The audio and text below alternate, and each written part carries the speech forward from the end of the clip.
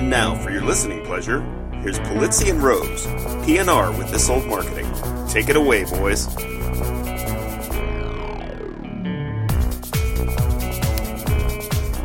Well, hello, content marketers. I'm Robert Rose, and welcome to episode number 19 of PNR's This Old Marketing, recorded on March 24th of 2014. As we always say, if you're so inclined, and we really want you to be inclined, we'd really love a review of the show on iTunes. Oh, and please do consider subscribing via iTunes or Stitcher or email, or simply binge listen on your own on the fancy part of the web called thisoldmarketing.com. And of course, all of the subscription links, along with every episode's lovely show notes and general awesomeness of everything we talk about today, you can find in our show post that will accompany every episode. And also, as always, I'm here with my good friend, cohort, conspirator, and colleague, Joe Polizzi, the only guy who could fill out a perfect March Madness bracket by choosing all the teams with orange in their color. Hello, Joe. How are you, my friend, and how's your bracket doing? I'm doing fantastic, my friend. I've done 5 or 6 brackets, and they're all in need of major life support at this point. So yeah, it's not been good. Well, I mean, I did pick Syracuse orange in a couple of these. They let me down. But being an Ohio boy, I'm happy for Dayton doing their thing. So yeah, so that's a good story. How about yours? Are you being into the event this year? No, I am what they would be called bracketless or bracket hampered. I don't do the actual. I left the habit of bracketology a few years ago, and I have not done one since. I don't follow college basketball to close enough to actually, make it really work. But I appreciate those who do. Well, you know what I would really like to see? I would like to see this exact format happen for college football, which would yes. be. You can't do awesome. 64, but man, could you do 8 or 16? Oh my gosh, could you imagine the wildness that would happen from that? Well, is it this year or is it next year when the college football is going to move? I think it's this coming year. System? They're moving to 4, so there'll be a 2-2, yeah. and then a final game. So that's they're headed that direction. So we'll I like see. it. Can you imagine when football gets to 16? It's so much more popular than right. college basketball. Oh my gosh! I will be. Oh my God! Well, that's your sport. That. Yeah, that's your. Yeah, I'm such a huge football fan. That way we can. Exactly. That way we can well, watch four SEC teams play each other. That'd be fantastic, right? Come on. Exactly. We need some Big Ten teams in there. Oh my God! Well, the SEC does rule. Something like that. All right. On with the something like that. Show. Moving on to the news. Well, our first news comes from Facebook. Our good friends at Facebook slashing again. He said hesitantly. The organic reach of pages. This article comes to us from the lovely adweek.com, and in this article, they talked about how Facebook it seems to be something of something in doubt here, whether this is again changing the algorithm for, even less of a reach for pages than they've gotten already, or if this is just a continuation of a change that's already been around for the last year. And the interesting thing to me was in this article, they talked about how organic reach is going to be now reduced to 1% or 2% of your actual audience of your page. I mean, I've got to figure that if you're big on Facebook and your page, and you're using your page to really reach, you spent all this money building this audience on your page, you've just got to be really pissed off right about now. I mean, because this is just getting absolutely crazy. I mean, one of my favorite quote from the article was this, it comes from Valleywag, where they say, quote, Facebook has to make money like the Nikes of the world, the same companies that are now going to raise hell when the free fire hose runs dry. Nike doesn't take your shoes away. I mean, come on, that's exactly what we're talking about. Nike doesn't take the lace. Well, it doesn't change the price of laces too, right? I mean, it's like it gives you the laces, takes them away, and then says, if you want the laces for these shoes, you're going to have to pay a little more. I mean, what did you think? Did you think that this is like, is this much ado about nothing, or is this really? I would be so frustrated. I mean, we talked about this. What was it, last episode or a couple ago, about it going down to less than a couple episodes ago, going down to less than 10%. Well, now it's 1 to 2%. What is the value of somebody liking your page? Nothing. right? Because nobody's going to see it. Yeah, nobody's going to see it anyways. I love this comment. So there's a lot of comments on this article. And so Hal Thomas at the bottom says, just so we all understand the racket, Facebook sells you page-like ads so you can acquire an audience. After you acquire an audience, they want you to pay a second, third, fourth, etc. time to reach that audience that you've already paid to acquire.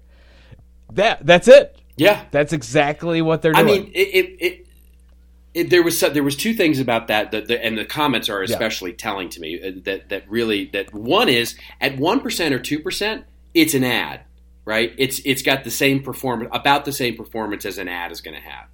And the second thing is, as I was reading through those comments, how many people don't understand what they mean, right? Who don't understand this. You know, there was a lot of people in there's like, well, you know, this is just them changing the way that ads are placed. Well, no, it's not. It's to that last comment that you read. It's exactly that. It's them charging a second, third, and fourth time for you to reach the audience that you've been spending all this money to try and aggregate now. And for them to reduce basically Facebook pages to simply an ad that you're going to get basically the same performance on content as you would, you know, by placing an ad somewhere is kind of crazy to me. Well, I mean, like if you look at, you know, our good friend Jeff Rohrs, who has a fantastic book called Audience, he was, you know, and worked at ExactTarget, which is now Salesforce, but he always talked about subscribers, fans, and followers, and talked about, you know, building a following on Facebook, which in essence has no value today. So the only thing that I can think of is if you buy advertising, which, you know, let's say that you're advertising, because there's a lot of people actually in the comments that say, hey, my advertising works and I get likes, but then nobody sees the additional people that like my page don't see it anyways. So that if you're buying advertising, you have to have that call to action go to something other than a like. It has to go to a landing page. It has to go to something else, some other conversion, because if that becomes a like, you've basically lost out. Correct? That's what we're talking about. That's exactly, yeah. It's exactly it. I mean, if you want to do the math on it, it's basically what Facebook is saying is that every like you get through a paid ad is only worth 1 or 2% of what you paid for it. And that's just crazy to me. The ROI on that is just going to be just impossible. But I think there's a bigger issue, and maybe we brought this up last week, but I taught a couple weeks ago at Case Western Reserve University and did a little test class on content marketing, and first thing I always want to ask the kids, so they're 18 to 20 years old. I said, what social channels are you using right now? And they're all using Instagram and Twitter, and I'm sorry, Instagram, Twitter, and Snapchat. Actually, Twitter and Snapchat were 1 and 2. Right. Yeah. Nobody's using Facebook, and I mean nobody. So the core audience, their supposed core audience of the past is not. I mean, basically the core audience is probably us and grandmothers and grandfathers now, right? Yeah. So there's a concern I have seen numbers. I have seen numbers, and I saw some article, and I think it was actually Jay Baer who sent out this link this week, who had said that the sort of the quote unquote threat of kids leaving Facebook was kind of a misnomer. And he had numbers to back it up. I didn't see the actual numbers or seen the study, but I have seen the same anecdotal evidence that you have. I mean, when I talk to my nieces and nephews and their friends about their usage of social media, Facebook's not there. It's WhatsApp. Which of course now is Facebook, but it's WhatsApp, it's Snapchat, and it's Instagram, and some Twitter. Yeah, it's interesting. I said that for some reason in Northeast Ohio, there's a lot of Twitter. I don't know what's going on there, but yeah, it's interesting. I mean, I don't know about your news feed, but they even talk about this in the comments. It's heavy on the Upworthies and the BuzzFeeds and all the viral stuff, and it's very, very hard to get to content from my friends that I actually want to see. It's very difficult to do that now, and I'm actually not sure. I mean, they're smart, right? I mean, they're printing money right now, so I don't know what the long-term implications are. All I can say is, for marketers, we can rule out the fact that if you're trying to build likes, you can rule that out as a strategy, because you're defeated before you even get started with that. So there you go. I think that's the major takeaway here is that if you're at all thinking about building and owned media platform. Do not Don't use Facebook on this, or at least right now. Don't do it right now. Post your kids' stuff. Post your kids' stuff. You can check and see what Grandma and Grandpa are doing. Exactly. But not for marketing. No, there you go. That's exactly right. Well, moving on to our next news story, which is also another social platform, as it were, but this time regarding their search engine. Google is now going to war with guest blogging. Now, we talked about this, I don't know whether it was 2 episodes or 3 episodes ago, where we talked about how Matt Cutts had announced the quote-unquote death of guest blogging for SEO, and had declared it finished as a link-building tactic. And this is now an interesting one because it follows up, there was a tweet by Matt Cutts who actually announced that Google has taken action on a large guest blog network. It was the My Blog Guest website was the quote-unquote victim here. And really interesting. I wanted to get your take on this from a search perspective, and certainly because it's something we do. We use a lot of guest bloggers. But is this something that we should be wary of, or is this something that even applies to us? I read this a couple times, and I clicked over to it, and we'll obviously put this in the show notes. I'm trying to figure this out because is it that if you say that you are into guest blogging, Google penalizes you? Because if you look at it from that perspective, let's just look at Forbes, for example. Forbes has thousands of guest bloggers. Now they call Huffington Post. Yeah. They don't necessarily call it guest blogging. They call it guest contributors. So is it different there? Right. I don't get it. I mean, because Forbes is doing awfully well with their strategy, even though I completely disagree with that strategy. When we could talk about that later if you want to. But I think that if it's original content and they're upholding the values of and the mission of the site, and it is valuable and useful, I don't see a problem with it. And why they are going after certain sites that, I mean, all I can imagine, and I actually know Ann Smarty who runs this guest blog network, and I don't think it's a spammy thing. So I'm really kind of, it's almost like they're going after and blackballing certain companies like they did with Demand Media. Now that made sense, right? Because those are content farms. It was not valuable content at all. They were keyword stuffing. Fine. But if this is helpful guest blogging content, what's the issue here? I don't get it. Yeah, it's interesting because the article does talk about how they went through a quote unquote manual review. And so I wonder if it's, and I don't know this network at all, so I don't know whether or not they sort of looked at it and went, yeah, this is sort of against what we're trying to do from a manual perspective. But it just strikes me that, it's a slippery slope for them because you start trying to understand what is guest blogging, to your point, versus what is contributing to a publication. Is and I guess I guess if you were to ask Google, they would say, well, if it smells like spam, looks like spam, and in other words, you wouldn't be proud to point to it, then we're probably going to have a problem with it. But it's troubling. I think it's a really interesting thing to follow. Well, I was listening to. It was funny because I was listening to our friend Brian Clark's podcast from Copyblogger. I think his podcast is called the New Rainmaker podcast. It's actually really interesting. It's another good podcast. But he was going on and talking about the fact that Google only wants you when you don't need Google anymore. So when you have your own when you have your own platform, and you don't need to find a date anymore like with Google and all that stuff, then they want you. They'll put you right to the top. But if you really, really want Google and you want to do all the things and conform to Google, Google's not going to pay attention to it at all. They're not going to show you any love. And I think that's what that's what I think. I think if we're going to give people advice on this, the things that I would do is don't say you offer guest blogging. Say you offer guest contribution or guest contributors, and don't exactly. And don't say that a value is getting a link. Do not say anything because Yes. the whole link baiting thing is a problem with Mac cuts that he's talking about here. So I think if you do those two things, then you're basically doing what Forbes does and you do what Huffington Post does. And I mean, I'm even thinking about LinkedIn, right? We talked about this a couple episodes where LinkedIn opened up for guest blogging basically to all their users who want to blog on that site.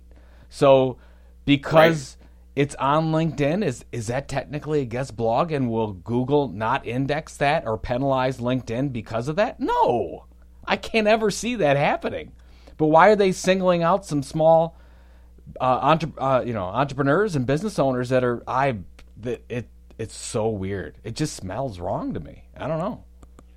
Yeah, it's a really interesting thing. I mean, because to your point about what you were hearing about on the Rainmaker podcast, I was actually on an interview with a former Yahoo search executive, one of their early product guys, and he was talking about how Google now actually has an active initiative to go out to apps that are on the iTunes store and figure out how to deep link into them, because they're finding that there's this whole hidden sets of repositories of content that is getting generated in restaurant apps and review apps and all of these different apps that are out there on the App Store that aren't available to Google indexing. So they're actually talking about how they can set up initiatives and partner with these guys to actually get deep linking into those apps.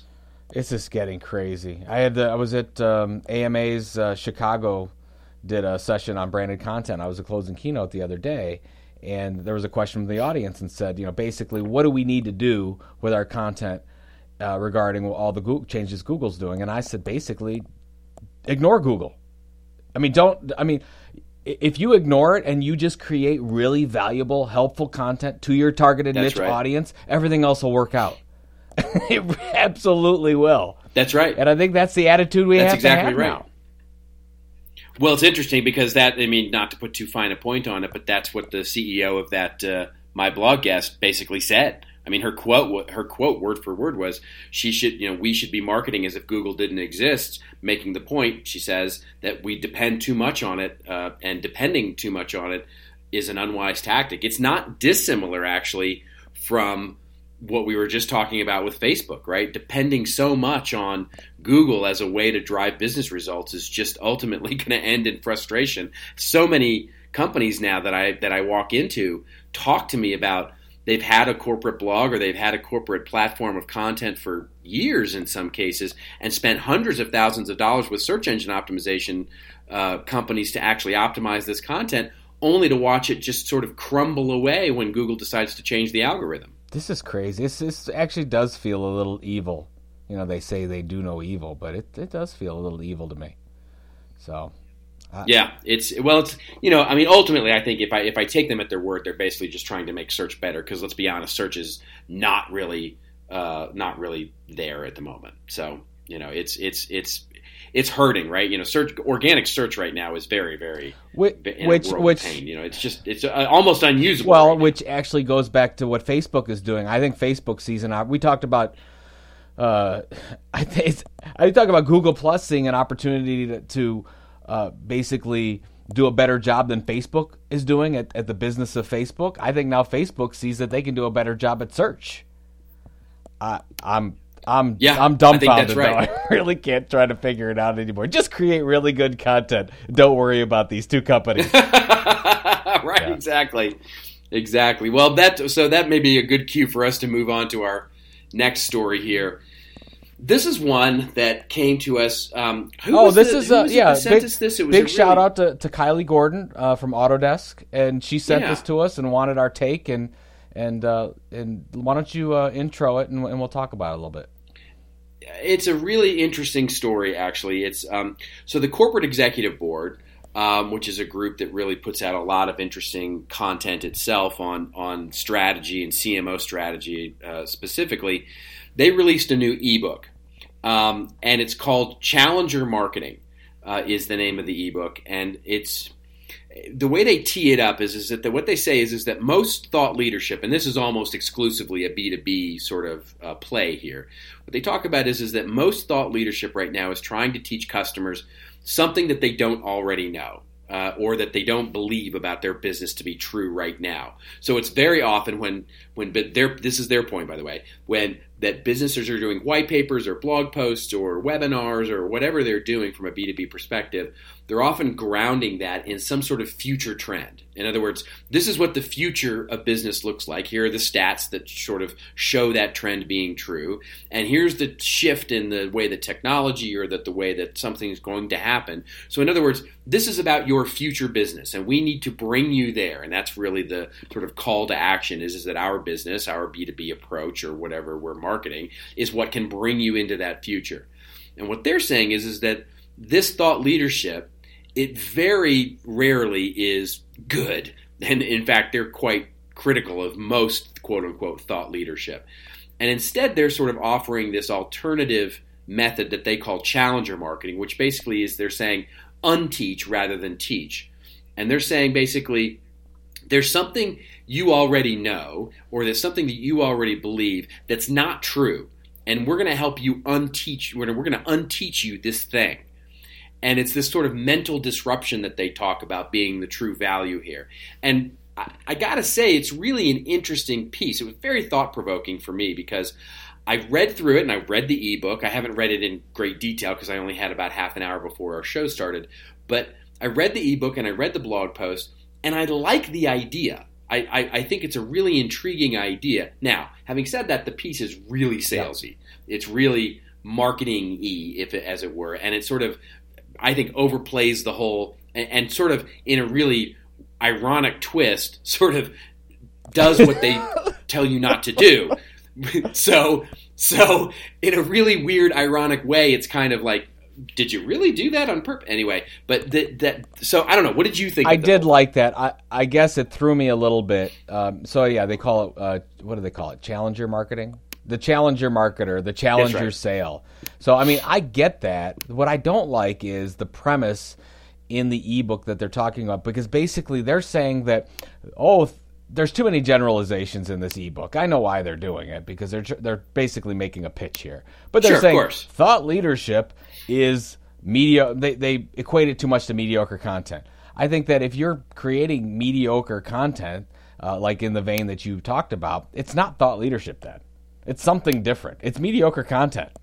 So I don't like the fact that they're equating this is what a thought leader does. I don't believe that. I think what they're saying is about this whole unteaching, I think that's really thought leadership. That's true thought leadership.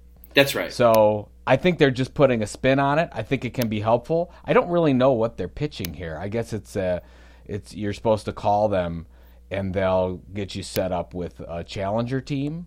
Maybe get you a new suit, or I don't really know what they. Is it a space suit? I don't really know what it is, but it's. I like it. I think it's we'll put it in the show notes. It's good, Kylie. I actually am interested to see what hear what you think about it. The one thing I will say, and this is where you can get into the fuzzy business of playing with stats. They talk about lead generation not working. Content marketing is run amok, and there's a problem with lead generation when it comes to content marketing. And so the most effective marketing effort that they talk about in a scale of 1 to 5 is commercial strategy. Second most is brand development. Third is sales support. Way down at the end, they say, is lead generation. They're separated by a half a point. I'm like, seriously? Exactly. Right. So it looks at you're like, oh my gosh, look at lead generation is way down there. It's not that far. It's not that. This can't be statistically significant here, folks. So I would just caution that when you're looking at it. So in general, I like the piece, but as a skeptical marketer myself, I'm reading through it and I'm like, oh, I wish they wouldn't have positioned it that way. But I mean, I like the premise. Yeah, here's the takeaway for me, because to me it was they overplayed their hand with the piece for sure, and the stats. You're right on the money. With the stats, they totally this is one of those classics where if you were to pull back from the graph, about a mile, you'd see that like they're two identical sized mountains, but one happens to be 4 inches, taller than the other. But the one nugget I took away there was sort of this reboot or rethink of the way that we do thought leadership content, and away from this idea of we're always talking about the future, right? And how we can, anyway. Yeah, I really the unteach I idea. like the take. I agree with you. I think this is much more positive than negative. I would have probably spun. And you know what? And who am I to tell? Because I think this is supposed to be your big sales, I've got you here, sign up now type of piece that they're going for. This is close to the conversion type of piece. So, I mean, I would love to see the longer and more descriptive thought leadership piece on, yeah, right, exactly. on how they got here. Exactly. So, anyways, if that even exists, maybe it doesn't. So, anyways. So, all right. Well, we're moving on to the next news item here. So, I have a question for you, Joe. Is everything you think you know about the web wrong? Because according to Tony Hale, who's writing for Time.com, everything we think we know about the web is wrong. This is an article, a really interesting article that was on Time. And again, another really thought-provoking article for me because he starts out by talking about giving us a history lesson and thinking about measurement and how we measure sort of content and experiences online. And, he starts out by saying, look, right now we confuse different things, right? We confuse what people have clicked on for what they've actually read. We mistake sharing for reading or consuming. And he actually points all the way back to 1994, where he talks about the sort of originator of the banner ad and direct marketing through online came through with this sort of click-through idea as sort of the end-all, be-all measure of ad performance on the web. And sort of from that moment on, the click became king, right? The click became the thing that we measured as sort of the efficacy of marketing and advertising in digital. And it's such a really interesting question to me because whether you like the click or whether you don't like the click or whether you think the click is useless, all that kind of thing, it's really interesting. And I think his point is we sort of grew up sort of just assigning all of these different values on different things on the way that people interact with content. And how will it be different, 5 years, 10 years, 15 years from now? It's a really interesting idea because, as he says, the click has really had some unfortunate side effects. It basically has created the idea of spam and link bait and painful, design and all of that. And it's a really interesting way to make me think about, wow, really, what are the things that truly matter in terms of measuring how our content is consumed? I think it talks about the fact that the measurement of the click will not be around in the next few years. We won't measure it that way. And was it last week we talked about Upworthy's measurement model? Yeah, I think last week or the week before. Yeah, I mean, they were talking about the attention time. Yeah, the attention metrics. And this whole thing is about welcome to the attention web and talks about this is what we're looking at now, and then goes through the myths, which I think are really interesting. And some of these things, and I'll just throw, we'll put it in the show notes, but that people actually read what they've clicked on. Not true. Most people don't read what they click on. Right. 55% spend fewer than 15 seconds on a page. So not a long enough, unless it's a very short article, not long enough to really get engaged in anything. So that was interesting. And then the funny one is, Buddy Scalera actually did an article, I'll put it in the show notes, on this topic, but basically the myth too was the more we share, the more we read, or that we actually read articles we share. And the truth is I think most people don't even read. Wow, that's really most great. people don't read the articles they share either. So, it's almost that auto sharing thing. We see the title, all the titles that you rant about all the time. We always say, we got to share that. Yeah, exactly. Oh, that's about cats. We're going to share that. Oh, it got to be shared, right? Yeah, we just copy and paste the link. Exactly. Yeah, exactly right. I don't know. Did any of these other ones hit you? I think it was. The interesting thing to me is that it sort of because of the other things that are happening now with long form content, right? So it's not that we're losing attention span, and it's not that we can't, actually start to look at things. We're reading longer articles on mobile. We're actually watching videos. We're actually doing things online and consuming content in ever more ways. I can't remember who it was that actually that talked about how we have now read 292 million ebooks over the last year, or something, some crazy number like that. We read longer articles now on mobile than ever before. We consume video on mobile. We are consuming long form content as consumers more than ever before. So it's not that we're actually shorter of attention span. It's actually that there's just a lot more content to choose from. And so it's this, to me, it's this really interesting thing where, we've gone on and on about content shock for sure, but it's this really interesting thing where if we're really going to draw the attention of our audiences and have them actually do something, then we've got to be creating content that's not just worth, quote unquote, clicking on, but actually doing something with, and consuming once we actually get them there. And so it pairs nicely with this next news story that we've got, which is actually, it was an article that came from Technorati, and Brian Solis was actually interviewed, and the title of it was "The Future of Content Marketing," where he talks about this, link the buzzworthies and upworthies and all of that, and says, this is the link baity headlines of the day. And then he actually says, if you're actually going to generate business with content, you've actually got to have content that people take action on. And he says that's what the quote unquote future of content marketing is all about. So it's at the end of the day, I guess it's a big duh, right? This is what we're supposed to be doing. But it's well. There's a couple things that I wanted to bring out in this. First of all, 31 minutes into the podcast, and I'm going to say native advertising for the first time. I just want to make that point. Dun dun dun. I know. So there's two, there's two things in this Time article that I want to talk about. One is native advertising stats. What he's citing from the bajillion pages that they looked at, 7 out of 10 people scroll down for regular content. Basically 2 in 10 for native. So interesting, right? That they're actually seeing a difference. It's probably because our friends at the New York Times put caution, don't read branded content ahead, beware iceberg. But that's the other thing this was really interesting, and I sent this one to the CMI team because I thought it was so interesting. 66% of attention on a normal media page is below the fold. Think about that. Yeah, that's a fascinating stat. So think about where you advertise. Think about how you're going to invest in your native advertising programs. Think about how you set your page up, your content page, where the majority of that time is below the screen.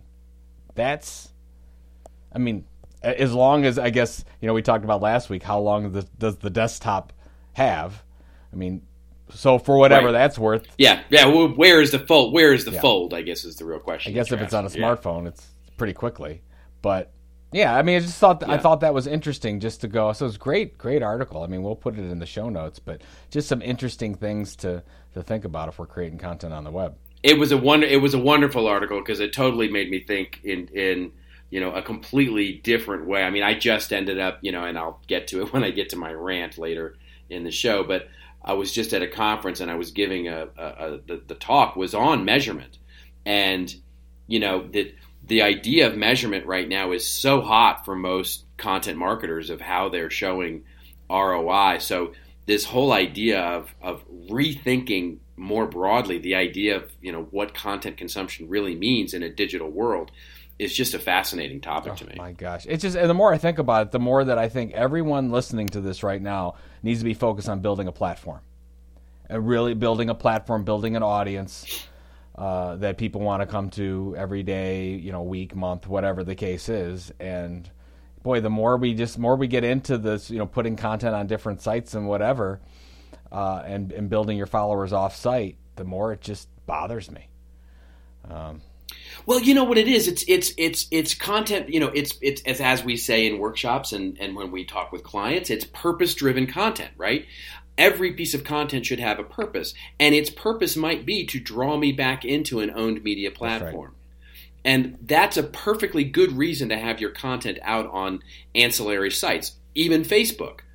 But it's ultimately, the purpose needs to be, the overriding driving goal should be to acquire, with native advertising, with putting our content out, the goal should be to aggregate an audience that you can then change or enhance their behavior. That is the heart of what content marketing is all about. Because then when you start infusing that power that we now have with your regular marketing advertising, the regular marketing, print, television, radio, all the stuff you're going to do as a normal business practice, well, now you're creating value for that audience, and now when they see that advertising, they're going to value it and respond to it so much more. I mean, the brands that really get this really get that. I mean, that's just, I think Kraft, right? Kraft and what Julie Fleischer's over there doing, not even from a lead generation or from an awareness perspective, but from a CRM perspective.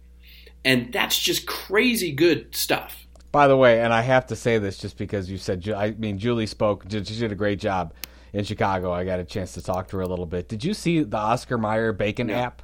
Did you see this? I have not. Oh my gosh! I haven't seen it. I got to talk about this. So Oscar Mayer created an app, and they're promoting it all over the place now. And you want to wake up to bacon. So they have an app that you can set. It's cute. And when let's say you want to wake up at 7:00 in the morning, it'll start with the sizzle sound of bacon. Well, now, and then what they're giving away when you download that, and I don't know who they're giving this away to and how the contest works or something, but they have a plug-in to your smartphone that when it hits the sizzle time and the alarm goes off, it'll actually puff out little smokes of bacon scent. And so... Well, that's just fabulously cool. So you actually wake up to the smell of bacon. And that's just... I love it. And it's good. I mean, and then this is on top of what they did for Father's Day, which is they put all those Father's Day collections where they were treating, bacon like, diamonds for men, and they were putting it in these leather cases, which sold out immediately, which I didn't know was the first time that Oscar Mayer sold a product directly to consumers ever. And they sold out. Wow. So it's just, anyways, you said Julie, and and of course, now I'm thinking about bacon. So, no, well, that's always there. It is. There's the title of this episode. Always thinking about bacon. You never have enough bacon. There you go. Yeah, there you go. So our last story of this episode is a really interesting one as well. It comes actually written by our friend Shane Snow over at Contently, and he writes an article for Ad Age. And the title of the article was actually really intriguing. He says, when you're producing great branded content, take credit for it. And it's a really wonderful article, I think, because what he's pointing out here is that as he talks about, how content marketing has certainly, risen in popularity and how, all of this content and marketers and publishers are trying to get their handle on native advertising. And, there we go with native advertising again. And there's all this sort of stuff around transparency standards. The idea, I mean, this is something that, we've been espousing on the show for, big shock that we actually agree. That it's this idea that if you're going to do something outside your bounds of your website, in a native advertising format or something, take credit for it. Make it branded. If you're going to do branded content, brand the heck out of it. Absolutely. It's funny. Yeah. This is a very historical thing. I mean, I started working on advertorials 15 years ago, and it was interesting as we put advertorials into our publications when I worked at Penn Media. So these are business-to-business niche publications. The advertisers or the sponsors of the advertorial almost wanted to do everything they could. They wanted to sneak their products and stuff in the content, but they never wanted to say it was them. Right? They wanted it to look and feel exactly like the editorial, and they wanted to shy away from it because really what they were trying to do was a bait and switch. Now, in this case, that's not going to go anymore, right? Nobody's going to read that stuff anymore. It's got to be truly valuable, truly interesting stuff. So if that's the case and you create truly valuable, truly interesting information, slap your logo all over. I mean, hey, this is us. Exactly. And Shane talks about the Lego Movie, which is heavily branded content. American Express Open Forum, heavily branded. It's American Express. Chipotle, which I would say is not heavily branded, but you're very aware that it's Chipotle. and then with Farmed and Dangerous, which is kind of interesting, right? I don't know. I mean, I guess there's a way you can go too far, but if you're at all unsure about how much you should brand it, yes, make sure that they absolutely know that it's you behind the. And why wouldn't you? You got to take credit for it if it's good content. It's exactly right. It's exactly right. Well, it feeds. So this, I mean, and what I'll do is I'll save my comment here because this just segues so nicely into my rant this week. And so it is that time for ding, ding, ding, our ding, rants ding. and raves. And this is the part of the show that seemingly gets the most comments when we actually look at the comments. Our rants and rave sections where Joe and I actually go off on a bit of a rant or a bit of a rave about something that's either bugging the heck out of us or actually something that we actually really love going out on there in the world of content marketing. And I have a rant this week. And my rant this week comes out of, so I was at a conference this week in Toronto, and it was called the Branded Content Conference, the BCon Conference. And it was a fascinating education for me because all of what we were seeing there, basically everyone that was presenting were all of these agencies and brands, and Red Bull Media House was there, and sort of the usual suspects of who we might see in branded content was there, and they were presenting amazing content. I mean, to the extent that there was a Red Bull was presenting their one of their shows that they do, which is one of the reality shows that they do with these snowboarders. There was a group from Intel that did a deal with Toshiba, and they have done this web series that's just gorgeous. But the fascinating thing to me was that they were still lost in this idea of campaigns and how many eyeballs it got in front of.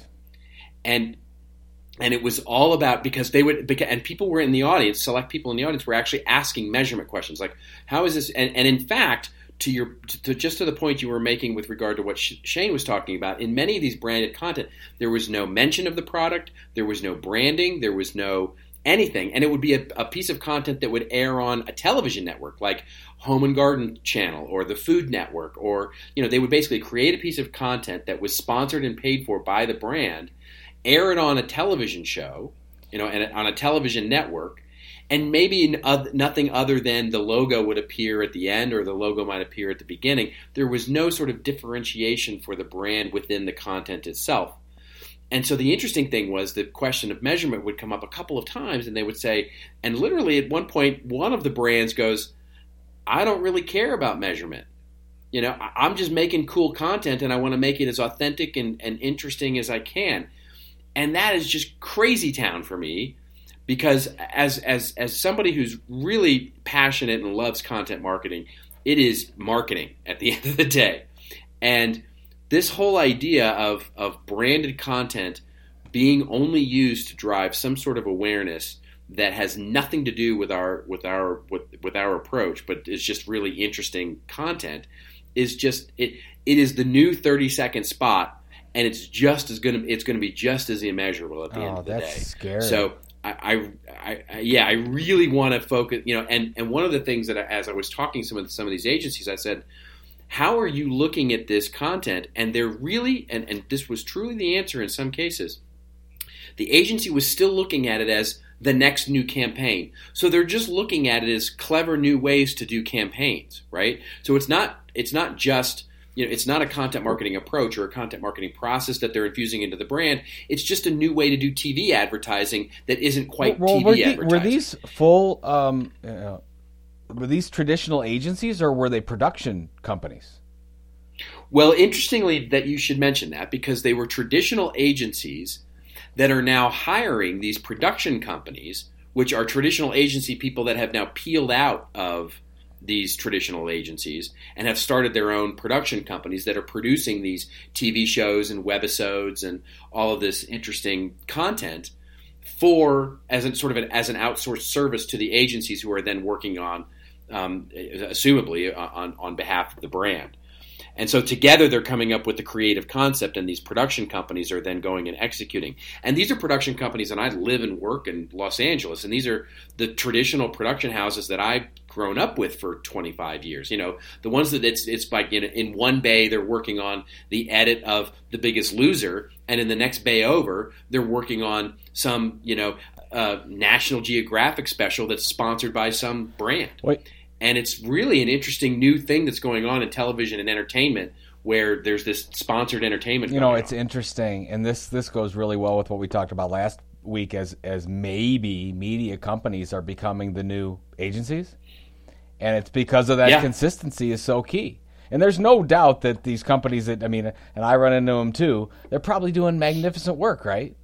But it's they're doing beautiful work. The work is gorgeous. But the consistency outside of the campaign is one of the core tenets of content marketing, and if you don't have it, it usually doesn't work.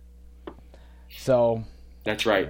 I'm just afraid that these and it was and the fascinating thing to me is that some of them were like recognizing it, right? Some of them after my talk on measurement were coming up to me going, we really need to deploy this because we're basically one and done with a lot of our clients. We do this really cool thing, and they go, "Thanks very much. That was fun," and then they don't come back.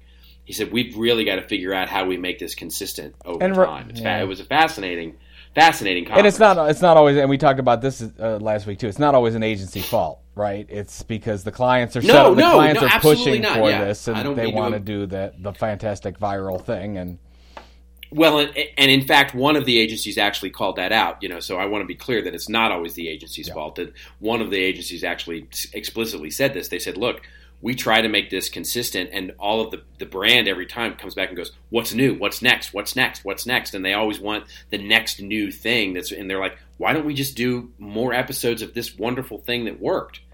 And they're like, no, we need to have the new creative thing. It's got to be new, because they're still thinking in this campaign mindset. Well, I'll keep my rant fairly short here. The one thing, the one thing is, I've been getting a lot of free advice emails lately. Have you been getting a lot of those lately? I have. Sadly, I have. So anyway, I'm not going to go into that. It's almost ridiculous. It's like 5, 6, 7 a day now. Oh, I know you're busy, but can you answer this for me? And it's fine. I actually try to do my best to just be nice and get back when I can. But it's just interesting at the level it's getting. But this one was really interesting that I shared with you. I thought it was funny. So basically goes on and says, this is an agency, and the gentleman here says, I'm selling content marketing as a service, and here's my sales process. I reach out, I cold call the company, I set up a business meeting, I tell them what content marketing is, I tell them the difference between regular copy and advertising, what it can do for them, and what they're doing wrong. And he says, I've lost every pitch. I really had to reread it because I couldn't believe, and I basically just responded. I said, maybe you should actually use content marketing to try to show, because the best way to get people to believe that content marketing works is to actually do it for yourself. And that's one of the core tenets we talk about. What do I need to do to put you in content marketing today? That's exactly it, man. He's the used car salesman of content marketing. It's like, even though I don't use it, I've got floor wax, I've got Under Armour coating, and it's got content marketing written all over it. I've got your name written all over this baby. But realistically, I actually very recently I talked to a group of agency owners, and very, very few of them ran their own content marketing programs. Shoemaker shoes, I get it, right? But that's a problem. That's the number one thing I say when you're looking at a content marketing agency. I say, go look at the stuff they've done for themselves first and ask them what they've done and how they measure it. That will tell you how committed they are to content marketing as a practice area. So that's just fantastic. I like it. Well, it is now time for the show, our namesake for the show, This Old Marketing, and I'm 2 in a row, baby. I want to hear it. I found another cool one this week, and this one I'm particularly proud of. I have to tell you, I'm particularly proud of this one because it's going to be opening day, in just a couple of weeks here. And this one has everything to do with baseball. So when you think back on baseball cards, there's a lot of, blogs have been written about this, and even some content marketing blogs have been written about this, where they talk about how the American Tobacco Company and others, sort of used to embed baseball cards in their products. And actually, I found this article, and we'll put this in the show notes, that talks about the true originator of the business, the baseball cards. And it's this company called Peck and Snyder. And Peck and Snyder Sporting Goods were basically in 1866. They were in New York City, and they were a sporting goods store. And what they did was they decided they were going to promote the idea of baseball, just generally, because baseball was getting started. They were really trying to promote the idea and really make it take off. So they started creating these cards, these baseball cards here. And they created one of the Cincinnati Red Stockings. And each of these in 1869 had a team photo. It was about 3 by 5 inches. And then they created a couple of different versions of it, and it just took off. And it was one of their main advertising ways that they promoted the idea of baseball and got people to come in and buy equipment. And I love that example. It's just such a wonderful example. And there's all these pictures of the old baseball cards that they had in there. Just a fantastic example of how something truly innovative, even working back as, and then other brands copying it, which is just so fantastic that all these other brands started copying and putting baseball cards in various products like cigarettes and gum and all that kind of stuff, which is what I remember, of course, as a kid, is opening up a big pack of gum and getting my baseball cards. Well, and it's very similar to when we talked about the Nike example, I think from the 19th, so 100 years later, when they just talked about the benefits of running. And they put that, I mean, it's just amazing how old this industry of ours really is. That's a great example. Fantastic. Nice job, my friend. You are on there a you go. roll. 2 for 2, my friend. I'm feeling pretty good about myself. I may have to like drop the mic on that one. Just leave it at that.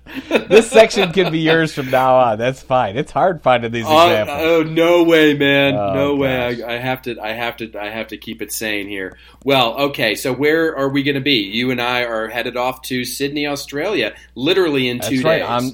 I'll be in San Diego on Wednesday. Thursday morning, I present at Social Media Marketing World. So see a lot of my friends out there.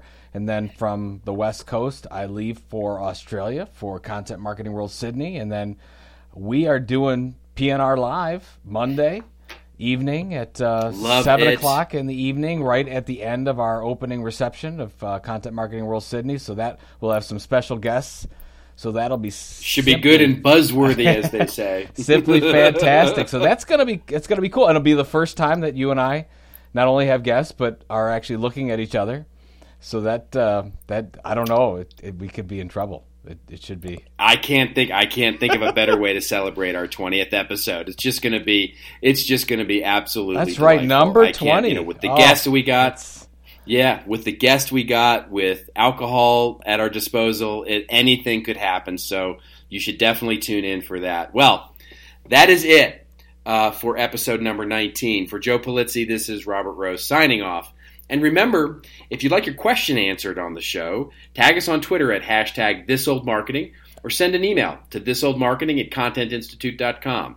Again, this was episode number 19, and if you like this episode, please do consider subscribing on iTunes or Stitcher.com. All those links are on the show notes available at thisoldmarketing.com. Remember, people, it is your story to tell. Tell it well. We'll see you next week live on This Old Marketing.